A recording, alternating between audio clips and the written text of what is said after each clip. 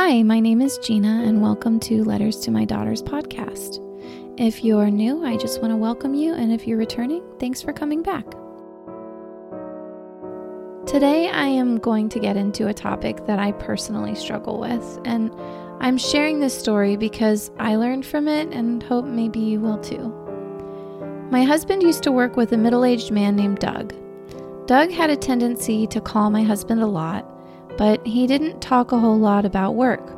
Instead, he would ramble about his sexual conquests, bragging about the 21-year-old girls he would meet at bars and subsequently sleep with.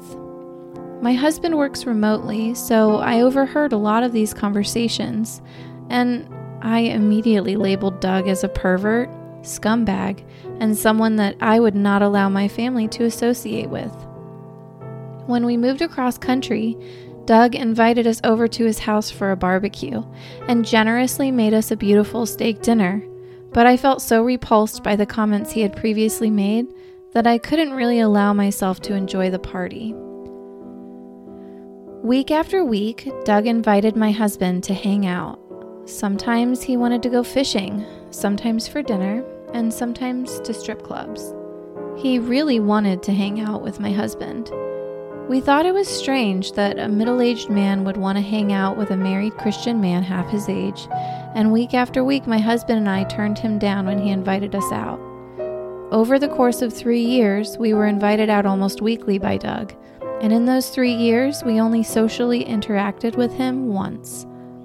My husband would hang up the phone after talking to him, and I would exclaim my disgust for Doug, the man I thought was a degenerate not worthy of our time. All the while, we went to church. We established our family, and we built our good Christian lives. Well, about a year ago, Doug left the company. I was so relieved that we would no longer endure his invitations and lewd stories. But within weeks, Doug was dead. He died alone of congestive heart failure. He was a closet alcoholic. And suddenly, all of those years of phone calls, invitations out, and stories that largely sounded made up looked like a giant cry for help.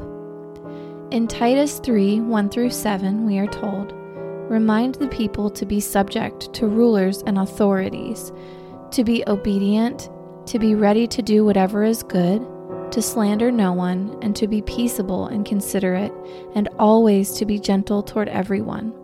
At one time, we too were foolish, disobedient, deceived, and enslaved by all kinds of passions and pleasures. We lived in malice and envy, being hated and hating one another. But when the kindness and love of God our Savior appeared, He saved us, not because of righteous things we had done, but because of His mercy. He saved us through the washing of rebirth and renewal by the Holy Spirit, whom He poured out on us generously through Jesus Christ our Savior, so that having been justified by His grace, we might become heirs, having the hope of eternal life." I absolutely defied God's calling for my life through the judgment I passed on Doug.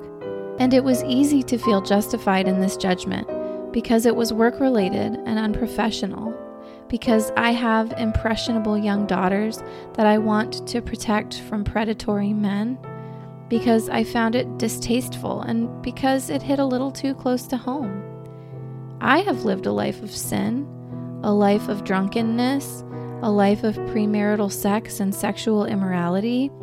I have been guilty, I still am guilty, and yet as I turn to Jesus, to the Bible for instruction and have been saved, I fail time and time again. There is a verse in Jude that has stayed with me. It is found in Jude 1:22-23. "Be merciful to those who doubt. Save others by snatching them from the fire." Doug was waist deep in fire, and his cries for help went unheeded. Why would a man twice our age, with different priorities and a different lifestyle, so persistently reach out? Because being in Christ sets us apart, and not in the way that makes us cool or exclusive or elite, but in the way that means there is hope.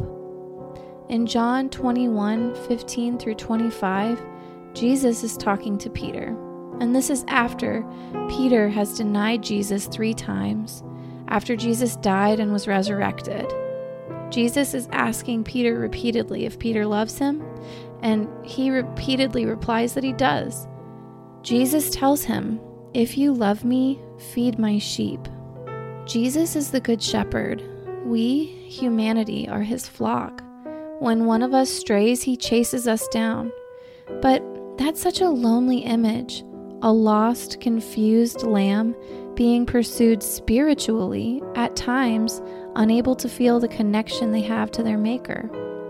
Imagine what life would be like for that lost lamb if other sheep noticed it was missing and set out to bring it back. I'm not saying that we can replace God in this scenario, or that we could do a better job than God, but I believe that it is our duty as Christ followers to emulate Jesus, and if Jesus would chase us down, seek us out, and find us, why wouldn't we do the same for one another? My husband and I had an opportunity to snatch Doug from the fire, to invite him to church, to encourage him to work through the hang-ups he had that led to his drinking, storytelling, and sexually impure behaviors. We had the chance to make sure that he wasn't alone. The red flags, warning signs, and alarm bells were all there.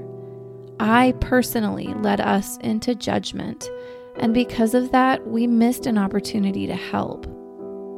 I would like to say that I will never allow that to happen again, but I also know my own tendency to judge others. I'm a work in progress, flawed and imperfect, human in all my ways.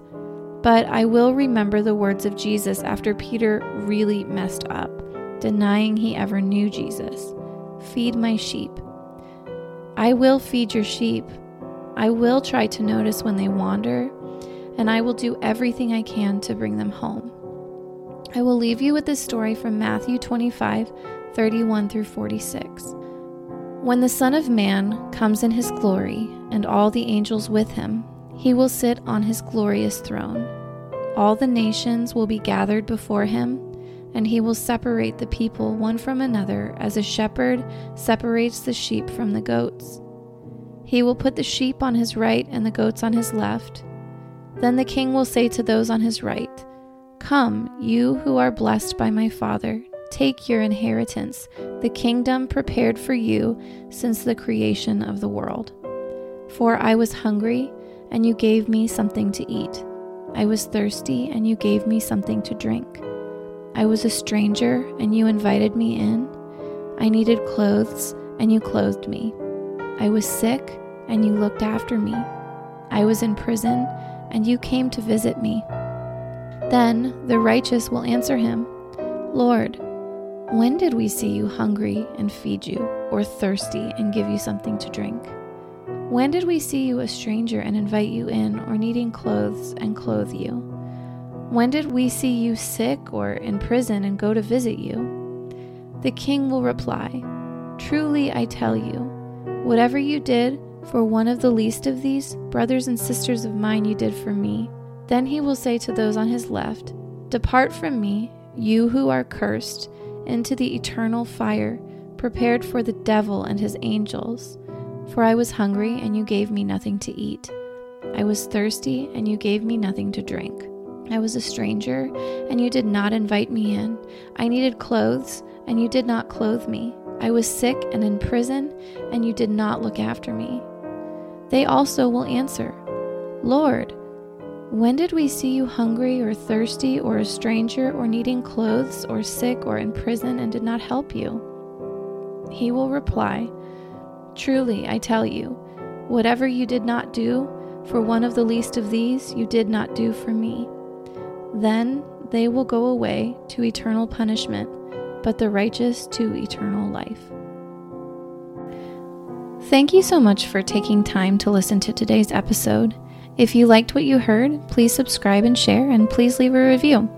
If you want to connect with me, you can email me at questions.letterstomydaughters@gmail.com. I am praying for you and hope you have a blessed week.